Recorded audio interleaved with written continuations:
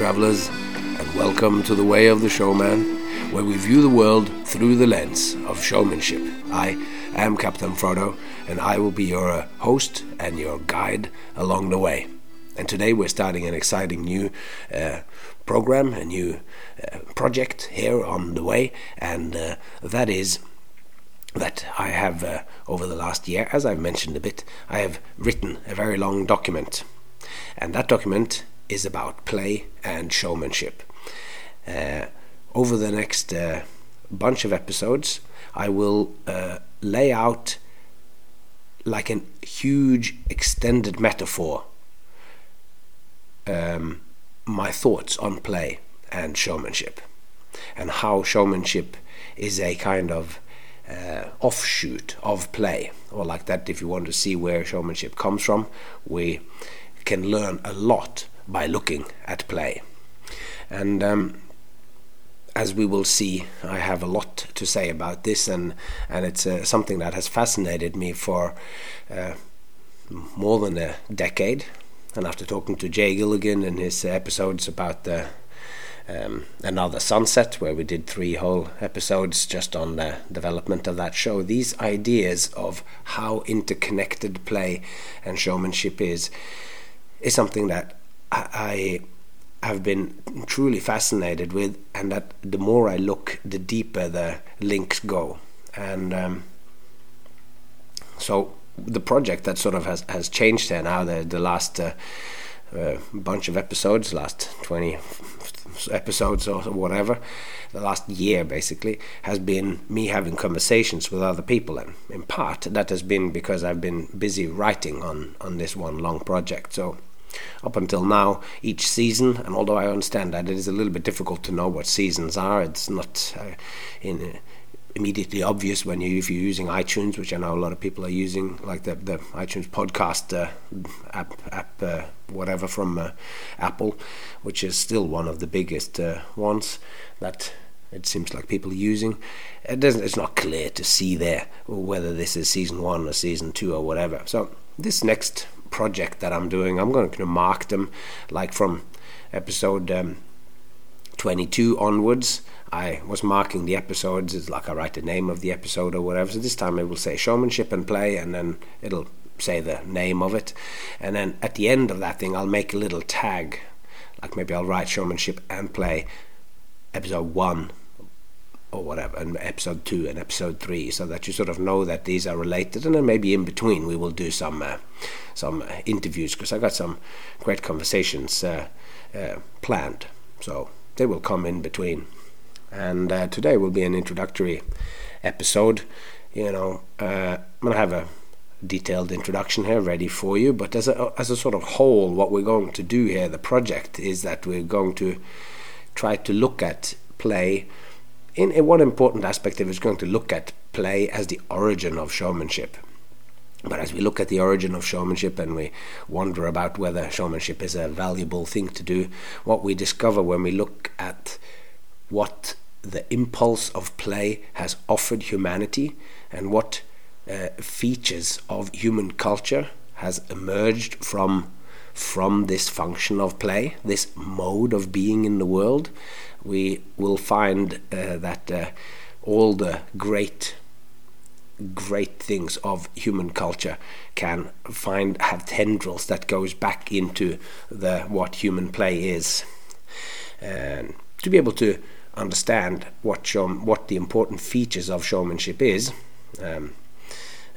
we need to sort of look at what showmanship is, so that we can recognize what it is when we go back to the beginning. And I'm going to talk about that a lot here today.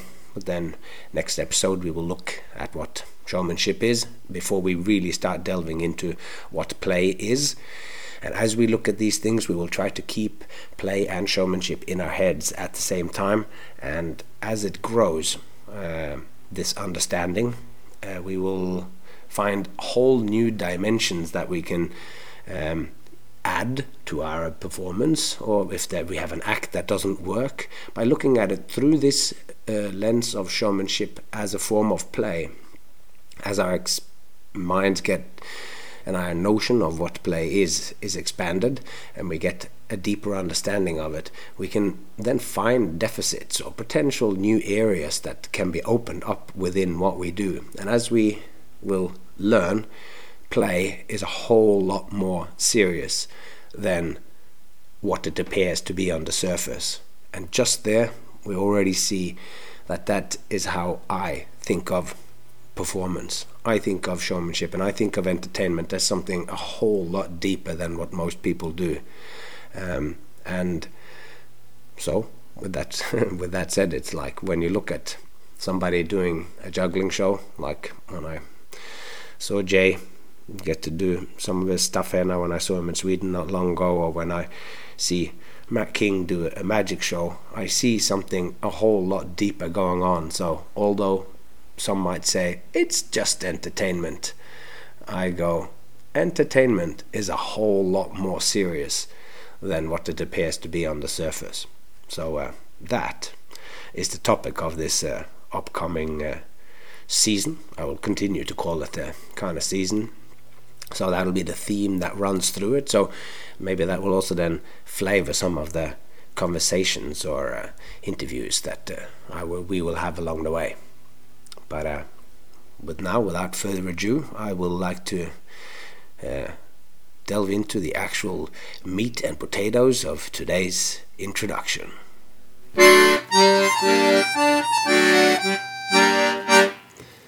We are going to start this introduction with a poem by William Wordsworth. My heart leaps up when I behold a rainbow in the sky. So was it when my life began, so is it now I am a man. So be it when I shall grow old, or let me die. The child is the father of the man. And I wish my days to be bound each to each by natural piety. The child is the father of the man. I really like that line.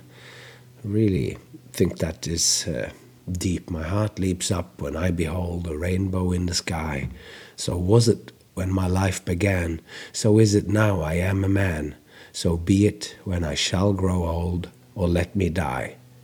The child is the father of the man. Very interesting, and as we shall see, as I will build my argument and point out all these different things that I've picked up from books along the way, this thing, the child is the father of the man, will sort of resonate through it all. In 1929, the Belgian surrealist painter René Magritte painted a realistic, shiny-looking pipe on a canvas. And after finishing it, he dipped his brush in his black paint and wrote, "This is not a pipe." He wrote it underneath it, or he actually wrote it in French, "Ceci n'est pas une pipe." And he called the painting "The Treachery of Images." So what does he mean by that title? What is the particular treachery of images? We're going to explore that here in this introduction. And this painting, The Treachery of Images, and its concepts is one of Magritte's most famous, and it's an early example of his fascination and lifelong exploration of the relationship between words, images, and reality. How are words related to images, and how are words and images related to reality?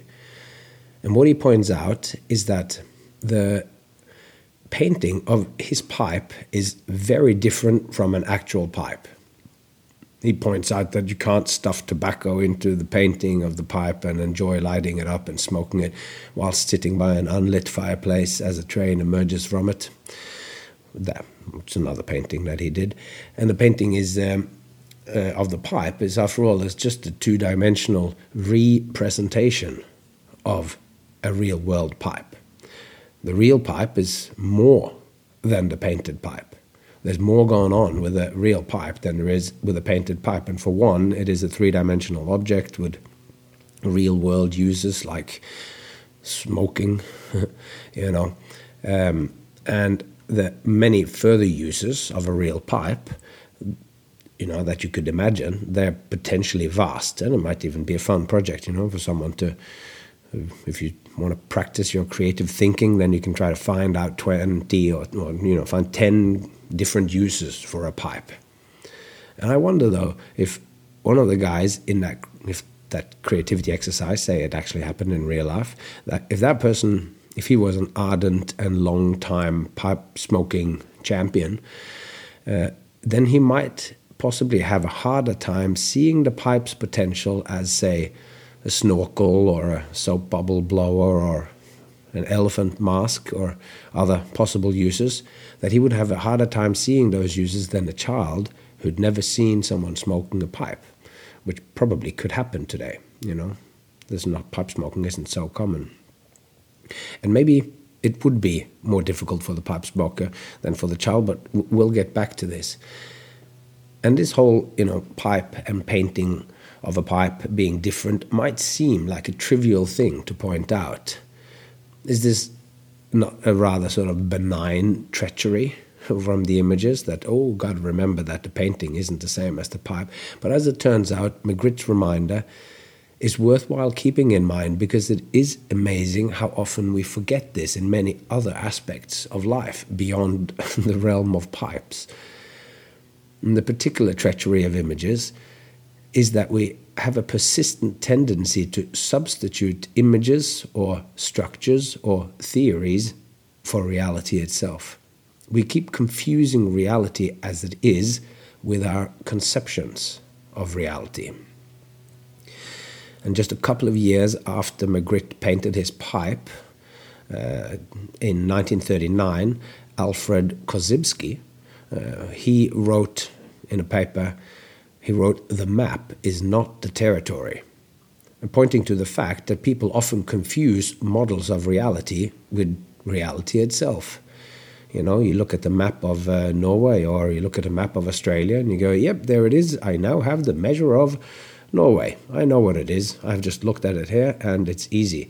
But of course, there is practically no correlation between the piece of paper with a picture of Norway as it curls up, hanging onto Sweden, and curls up over the top of Russia. There's very little. But we have a tendency to forget that, and any depiction or representation that we create of reality, whether it is on a piece of paper or it's a theory that we've made about something, that will always be less than what the reality that it depicts is. Nature is always richer, always more detailed, more multifaceted, and more wondrous than any mental or paper map representation of the thing or territory. Because in the world, a tree presents itself, or as Heidegger might say, it presences.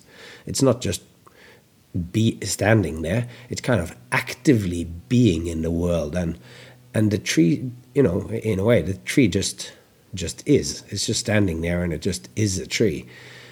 But it is a tree in a multitudinous, complex way. It looks different depending on your location or your point of view.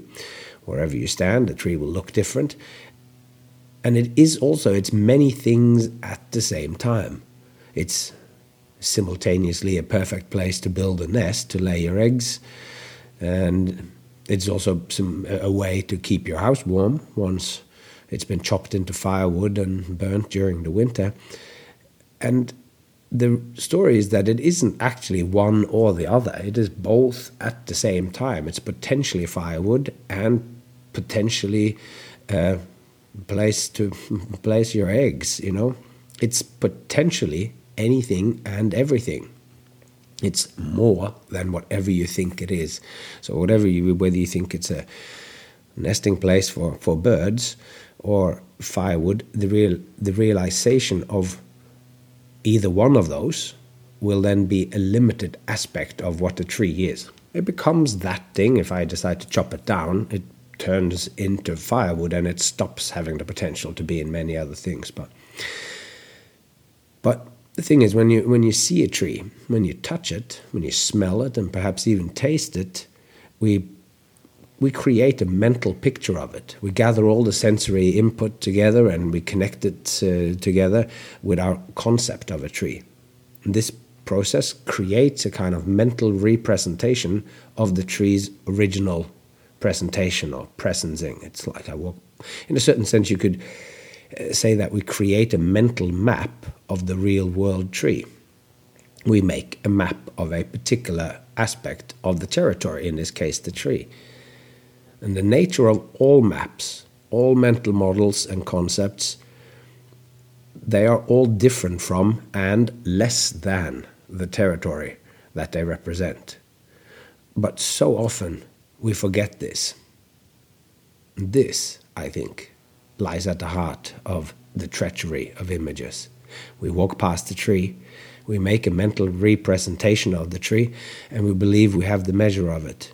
We mistake the map for the territory, making reality lesser in the process.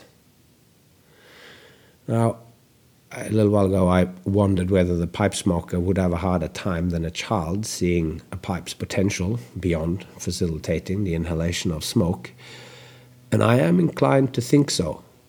Firstly, because the pipe smoker uses the pipe very frequently in a very certain specific way, lighting it up and that, and he sees it in this way out of a very powerful habit. You know, there might be an aspect of addiction even involved here, so he sees it as a delivery tool for nicotine.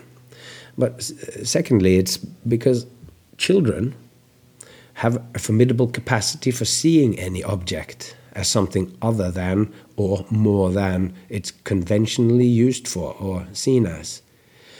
And we often call this capacity play, which is the theme of this whole upcoming season. But before getting deeply into that, I just want to finish the thoughts about the pipe smoke and about the pipe smoker who sees the pipe as a pipe and who calls a spade since that's what it is. He sees the pipe, this is my pipe, it's a pipe for smoking tobacco or whatever you might put in your pipe. But my point is that what we believe something to be shapes what it is that we see. If we believe that the pipe is just for smoking tobacco, then that is what it is to us, at least. And if we believe the map is the same as the territory, then it is to us. So this is a point that isn't really sort of, I don't think it's argued much between philosophers or people who bother to think about it, but it's that whatever it is that we pay attention to, the way that we pay attention to it shapes what that thing is for us.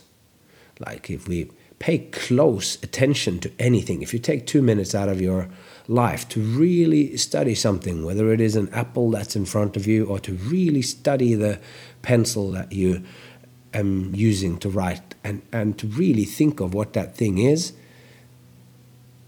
taking it in and thinking it through. How was it made? Where did the graphite come from? Where did what is that thing in the middle anyway that makes the traces on the paper? When you really look at a pencil and you really look at an apple, if you really take time to think about it, you don't actually ever go back and look at it in the same way again, because that apple or that pencil is now more than what it was. So in something that I have touched on before on this show, it's that there is a moral component then to how we pay attention to things. And it's so easy to think that a thing is, less than. We make an image, we think we have the measure of it, and then we move on. But by paying close attention to something, we are actually shaping what it is, and that goes for whether it is people that you meet, or it is how you view the craft of what you do, in our case showmanship and performing or whatever. So we'll just flag this, that there is a moral component to how we view something, and we are now going to, over this season, develop the idea of what showmanship is or what it can be, and that there is this moral component to that, and that how you choose to view it actually helps shape what it is. So, I don't know, to make a gross simplification. I'm going to do that to make a point sort of a bit quickly. But when the general population thinks about circus or magic or any other form of entertainment or indeed any artistic endeavor, they think of it as something largely supplementary. This is simplification. But people go, art, oh well, I haven't got the money to buy art, so I'll just print something out from the internet. I don't, whatever. It's like, it's something that we do in our spare time. When we are done with our serious business, maybe we take the kids, to see a show on a Sunday afternoon, much like we watched a TV show after we've gotten home from work and eaten our dinner. It's something that we do if we have the time. It's fun, but not important like work or keeping safe or taking out the trash. People easily dismiss entertainment and its more encompassing expression as art. All of that, they just dismiss it as less important. Less important than. It's less than. It's something that we can do, but that we don't have to do. So, if we say that, the general person, they see entertainment and they think they have the measure of it. They've made a mental representation of what entertainment is. They've made a map, a simplification of a territory. In this case, the territory is entertainment or art, and when they then equate it with the territory, they see it as less than. And what we understand something to be is never all that a thing or a process is, because a process or a thing is always more. The way we understand something informs what that thing is for us, which means if we expand our ideas of what something is, expand our understanding, deepen our context for it, that thing will be more and be richer for us. And this is the case for ourselves, firstly, but potentially also for others. If I see a depth in something, chances are I can convey this depth to others. And as it so happens, conveyance or expression or expressing and communicating is a key feature in showmanship. As the thing about us showfolk, us showmen, us performing artists, it is that we present material for audiences. We stand before a group of people and we have something to show. We create imagery that can be presented in shows, which in turn affects our audiences. So, our understanding of what we do, how serious we take it, how rich we find it, will, in subtle or not so subtle ways, be conveyed to our audiences. The way we think about performance will subtly or not so subtly be conveyed to our audiences, since in a certain sense it is us performers working around the world today which makes up the general public's idea of what entertainment and art is. Then our opinions, for as much as it comes out in our performance, is actually shaping the understanding of our audiences. It's shaping our understanding of our audiences as to what a particular kind of performance style or genre is. Of course, there's also the deep history of entertainment which shapes their view, but we performers are entertaining people today, shaping, if nothing else, their immediate impression of what art and entertainment is and can be. Our opinions and understandings of what we do really matters. It matters and influences the art and shows we make, which in turn changes what our audience experience of us as performers and also then our art. But it also matters to us as human beings, because the importance and depth we see in what we do influences how we see ourselves as human beings, and thus it also influences how we behave in the world. So this is the kind of coming back to the moral aspect of how we choose to pay attention. Because if we think entertainment is a good way to make some easy money, or a good way to get laid, or a bit of fun whilst we work out what we're really going to do with our lives, then those opinions will, at least to some extent, saturate our work. You will create great displays of color and movement attracting sexual attention to yourself, like a peacock's tail or the elaborate dance displays of birds of paradise, if that's your gig. If you see juggling as a mode of expression, as rich in potential as painting, sculpting, and music, then this will become visible in your work. When you create, you, as a human being, will be visible in the work that you create, visible to the audience. You might think that you're showing them juggling. You might think that you're showing them a magic bag that's bigger on the inside than on the outside.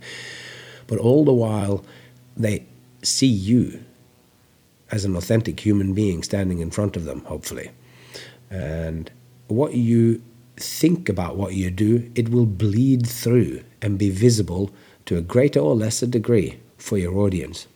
And if this is the case, and I believe it is, then how we understand what we do is of the utmost importance for ourselves, for our art of entertainment, and for our audiences. This season aims to further and deepen your understanding of showmanship. The way I will do that is to make a powerful extended metaphor exploring showmanship alongside play. Which brings us back to the child, who so easily and playfully could come up with 1,000 uses for the pipe which the ardent pipe smoker couldn't see. And even if the ardent pipe smoker did see them, then he would know in his heart that all these new random uses imagined by the child were all just make-believe, a bit of silly, childish nonsense, since he knows in his heart what the pipe really is. He knows that it isn't for using as a periscope for a bunch of toy mice sailing the seas in a saucer-sized cup. The smoker has trouble seeing past his map of the pipe to the territory of the real pipe. The claim I am making is that it is much easier for a child to actually see the territory and to stay with it and its myriad of potential without collapsing it into one or another actuality. They can stay with the territory rather than reduce it to a map. Effortlessly and with great immediacy, they will draw new maps as their game necessitates it. In one moment, the pipe will be a periscope on the boat, and the next thing, it will be a little razor boat, like super fast little boat for the smallest mouse to catch up with the others, and with no... without collapsing the thing and saying, no, it's a tobacco smoking pipe, and that's all that it is. So this ability that children have to be in the territory and to interact with it in any which way that makes and takes their fancy is a feature particularly prevalent in children. And we call this mode of engaging with the world play. And it is the natural domain of children. And we were all children at one point. And it is the child that we were, which is the father of the man, as Wordsworth put it. Or, as I would put it, going beyond the individual to the general. The child, this is like making a bigger scope than just the child being the father of the man, wasn't the child that I was, is the origin of who I am today. I would say that the child is the origin of mankind or humanity, and that play is the axis upon which it all revolves. That the child is the origin of mankind. What we are as children has shaped the human that we are, the species that we are. That's what I'm going to talk about. So this season will be about play, because I have come to believe that looking at showmanship and performance as play will greatly expand and deepen our understanding of the nature of performance and entertainment, and that this again will serve us greatly as performers. As we expand our understanding of play, we will simultaneously grow and deepen our understanding of performance, since, as I see it, these are two sides of the same coin. And if you, as I do, make a life and a living from performing, or you identify as a showman or a performer of any kind in at least part of your life, you will find yourself on a more secure philosophical foundation after taking in some of these ideas. You'll be better equipped to face those gigs we find ourselves doing where the situation is less than ideal, to better face failure or face our father-in-law or whomever else that might ask us, when will you get a real job? At the dark night of the soul, when we awake and find ourselves lost, having plumbed the depth of our crafts, in the ways that we will do now, will increase the chances that our explorations will afford us illuminations that can guide our way out of the dark and once again find our way when we're lost. This was a bit of a theme in the episodes during the pandemic when we were looking at trying to understand what showmanship and who the showman was. But anyway, it is my firm belief that hearing me talk about the craft of performing in the way that you do now will not just change how you think about performing, but also change you into a richer and more complex performer. I believe that the ideas and the way of looking at showmanship and at play and the complex web of relation between the two will sink into you as by osmosis, and without changing your scripts or your tricks and routines or your show, I believe that it will shine through in your work as you deepen your relationship to what you do and the role playing and performing has played in the history of our species. It will make you prouder in your pursuit of your craft. You'll walk a little straighter, stand a little taller, and be more secure in your worth and value, and your audiences will see it, feel it, and love it. The results of the coming explorations seems to me not only to illuminate who and what a showman is, but to uncover a certain way of being human in the world.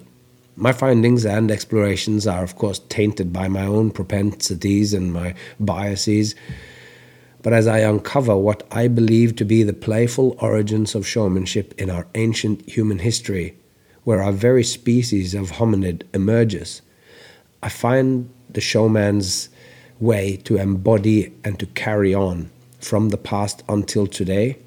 I find the very qualities that actually made us human. The fire kindled in the caves where art covered the walls, where bone flutes were played and dances were danced, as we, Homo sapiens, took further steps along the evolution of consciousness and became more than what we had been, and possibly something new under the sun. An inner change, not found in bones and the cranial volume, but a change that's found in art and artifacts and in the connections between what's found, the play and connections between things, like how a cave bear skull is placed in a cave space, how the bones of people buried lies in relation to others, and the remnants of flowers and beads and shells. The relationship between all these things, they tell tales of an interior spark of change, an interior expansion further into freedom, and increased awareness of the importance on relations, on the betweenness of reality, the constant reciprocal relationship between our maps and the territories, between imagination and reality. And this, I believe, is the domain of the showman, the fully grown child who plays for a living. So, I'm going to talk a little bit about origins and the difficulty in finding something's the origin of anything, and talk about evolution, because when we wonder about where to start something, it might seem obvious to just start at the beginning. But where is the beginning? And if we do find the beginning, the actual very beginning, will we even recognize what it was that we're looking for as the same thing as what it has become today? because everything changes along the way. As a rule, we can say that the longer the way, the greater the change. From the outline of a hand on a cave wall, via Michelangelo's marble statue of David, and Picasso's Guernica, and Duchamp's fountain, how do we recognize all of this as art? And from single-celled organism to human being, how do we trace ancestry? How do we know that the single cell changed? What is the evolution? What is the thing in it that we recognize so that we know that this is the next step along that? So knowing where something comes from can be very informative, but of course no thing or phenomena or process is fully determined by its origins. Along the way things change and sometimes completely transform.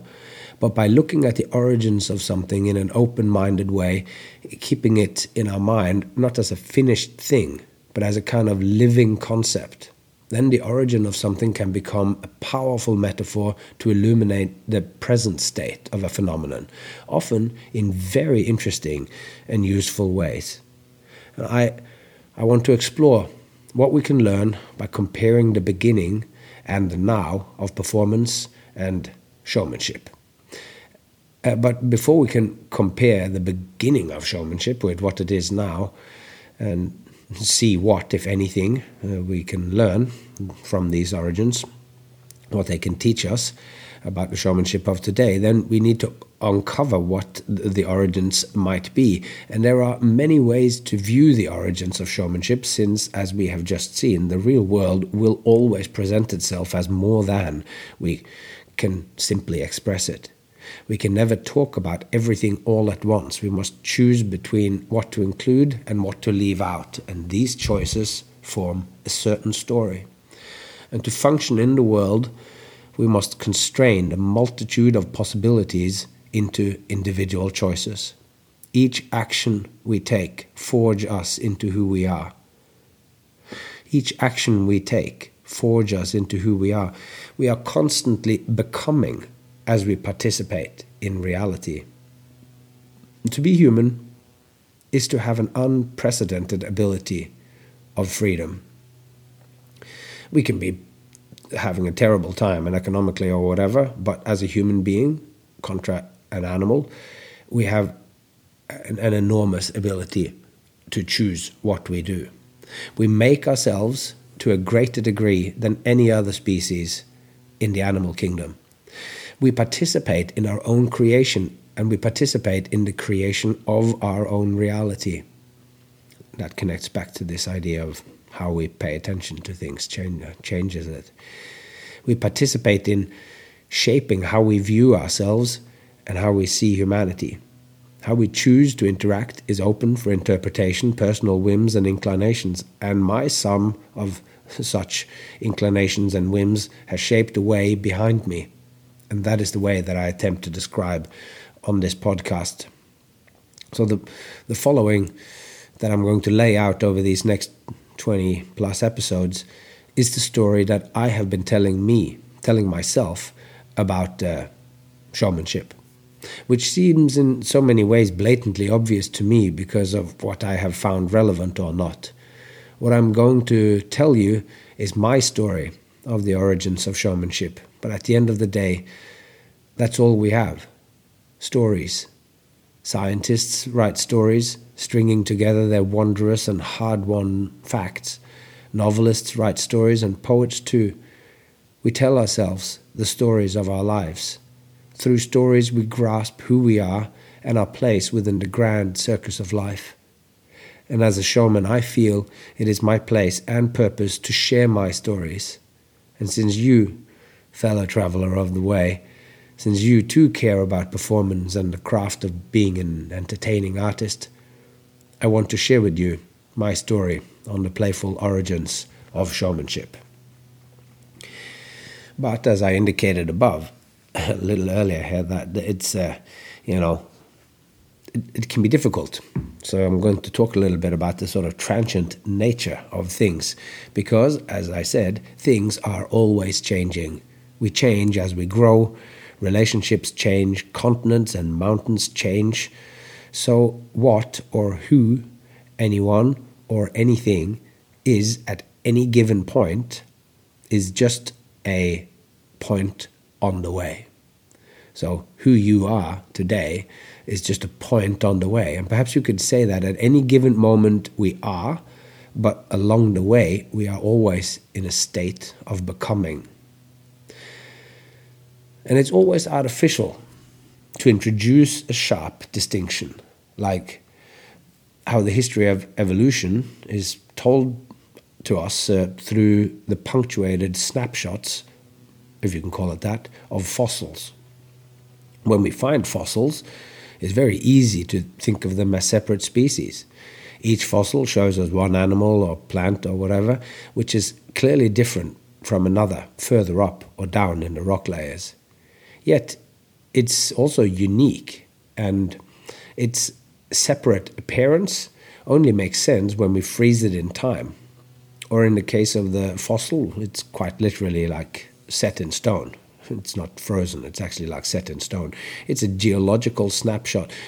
Because one day a trilobite could be cruising around the bottom of the sea, and next thing you know, there's an underwater landslide, and 270 million years later, some paleontology student digs you out of the ground in some desert in Utah and frozen in permanent suspended animation. You know, you're just minding your own business, and the next thing you know, you're a fossil. The students who might be digging in the ground, and they take you out and look at you, and then, as we've said before, they think they have the measure of you. They think they have the measure of this trilobite, and they might say, this is a Modokia typicalis, which is the name of a type of trilobite that you can find in Utah, the paleontology. But the funny thing is that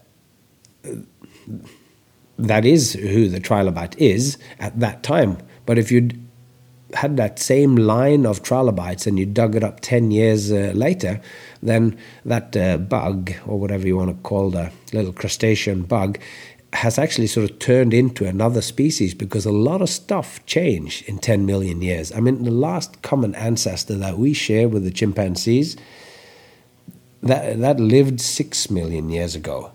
So 6 million years ago, there was an animal that was the mum of 2 kids. One that begat children who begat children who then begat children who begat you. And then that mum's other kid begat a child who begat a child who begat Bubbles, Michael Jackson's pet chimpanzee. So, you know, a lot can change in 6 million years. And the story I find useful to picture this on the transient nature of things and naming it, and that it's just a stage along the way and not the finished thing. I used this in my head also because it blew my mind when I first started learning about it. It's the story of the evolution of the whale. Because as mammals, we share with the whales a common ancestor in the half fish, half four-legged creature, most likely called, it is called Tiktaalik, which is a incredible fossil that Neil Shubin found a while ago, which is just, it literally is that. It's got gills and it's got legs and it's walking, and it's just it's the really so-called missing link. When the Tiktaalik sometime, and I think in the Devonian age, it came out of the water to walk on land. And so all mammals came out of the land, you know. A long time ago, our ancestors were fishes. But some fishes eventually crawled out of the water, and that's who we're related to. But the weird thing about the whales is that the whales have gone back into the water. The whales I mean, this land thing is all right, but I really miss how things were. I just want things to go back to how it was. So unlike most mammals, the whale evolved back into an aquatic existence. The whales live in the oceans, but they still breathe the air like we do. So for as much as they wanted things to be the way they were, they weren't. Because things never stay the same. Everything changes. So now The whale can only live in the sea, but like the rest of us mammals, they can drown. And if a whale swims into a long fjord which then freezes over, or they get caught in a fishing net, they can drown. So nothing stays the same. But the animal, which is the ancestor of all whales, they now believe, is an animal called Pakicetus, which lived about 50 million years ago. And this animal looks remarkably like a dog. It's a little bit bigger, and it's got a longish kind of skull and large teeth, which indicates that it was a meat eater. I remember when I first saw this, which I believe was on a PBS documentary that you can still find on YouTube. Maybe I should see if I can post a link to that. But anyway, it was just quite shocking to me. And I don't know what I thought that a whale ancestor would have looked like. But at least maybe from some naive point of view, you would seem right that it was something more fish-like, not something that looked like a dog. And how do we know, because it is so different, how do we actually know that this dog-like creature, Pakicetus, is what over the next 20-odd million years turn into what we now call whales or dolphins and all those animals? And oddly enough, just from my limited study of these things, it turns out that it is because of some very particular bony features inside the inner ear, which strongly resemble those of living whales, and which also is unlike any other mammalian ears. So I mention this, and not because I know so much about ears or whatever, but it's just that it's just a kind of a random feature. It seems to me. I mean, to the people who are studying these things, it's not random at all. So I mention this because as something evolves and transforms, we must find a key feature which will help us recognize the lineage through the constant flux of change.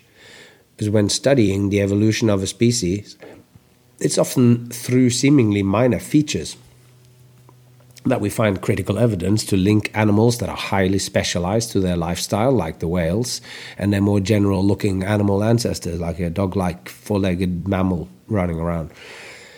So, or like how ocean-dwelling whales relate to four-legged predators roaming the shores 50 million years ago. That we have to find something that we can trace the ancestry with and grasp how one thing changed from one to the other.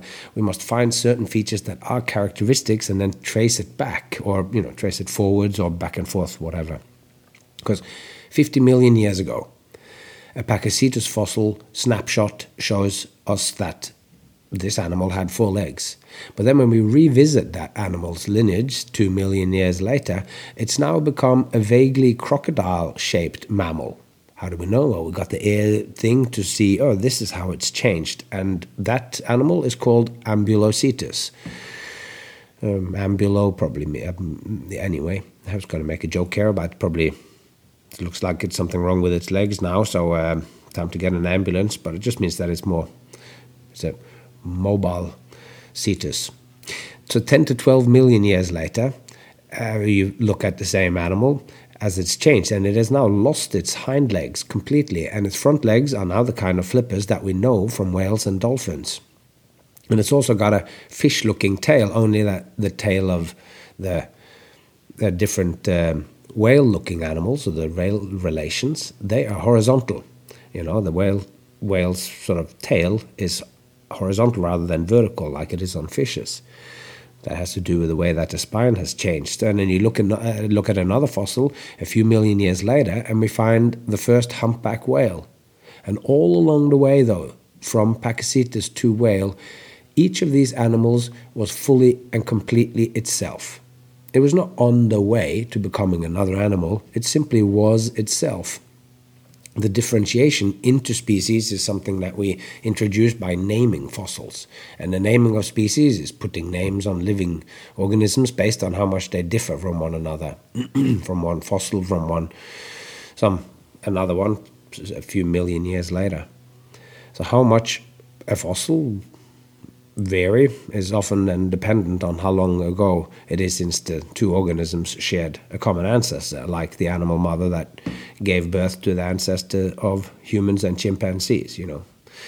Over the last 6 million years, we've gone one way and chimpanzees have gone another. So, on which day was it that one animal became another?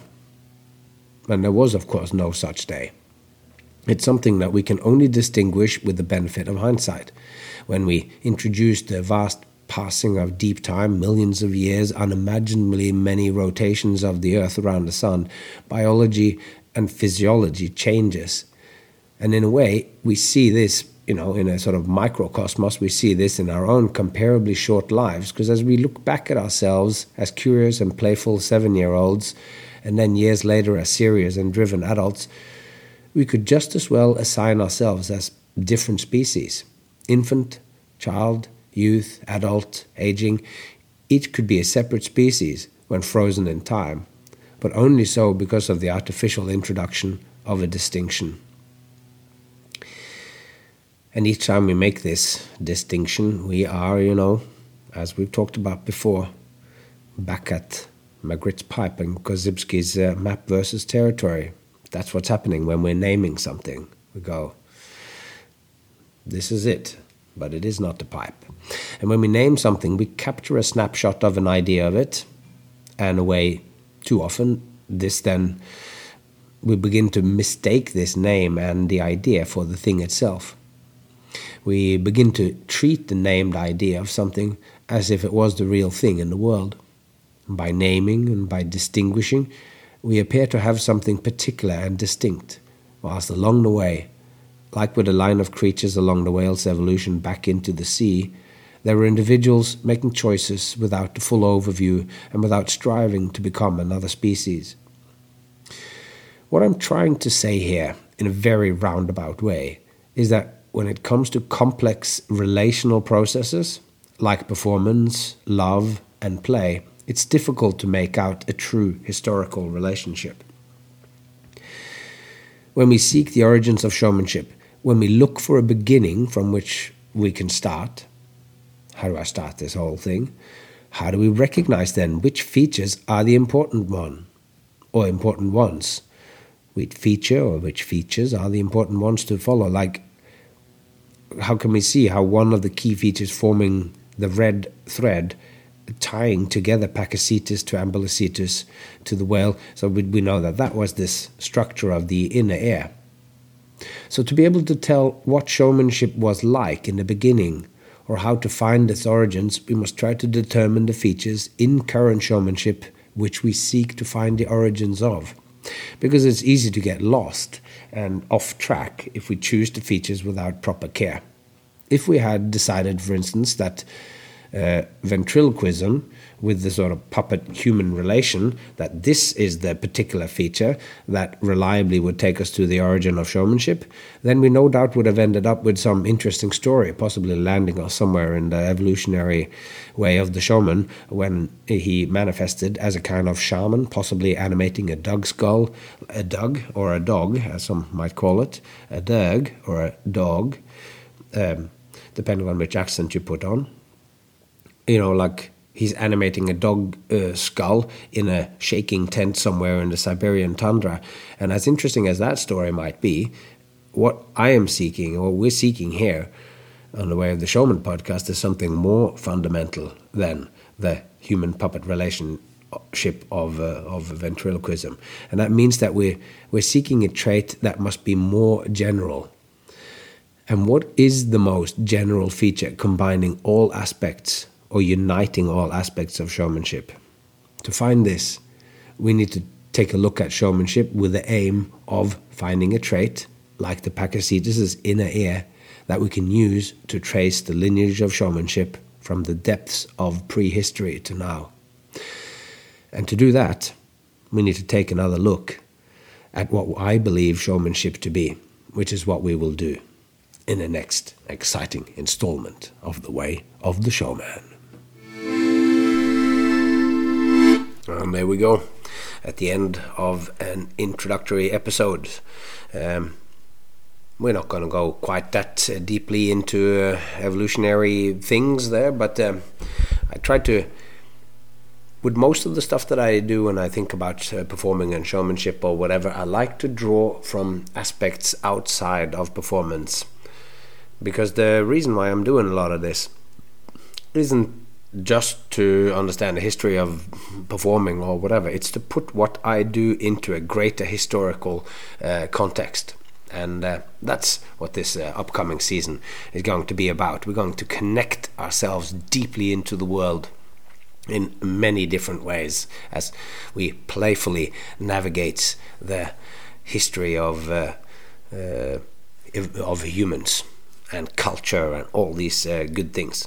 So until next time, it would be awesome if you sign up with the Way of the Showman on Instagram. I have the plan here of maybe by next episode I'll be announcing it, but I will have a campaign going out there, and it will be gifts and stuff involved in that. So find us on the Way of the Showman at Instagram, and I hope to see you there. And until next time, take care of yourself and those you love, and I hope to see you along the way.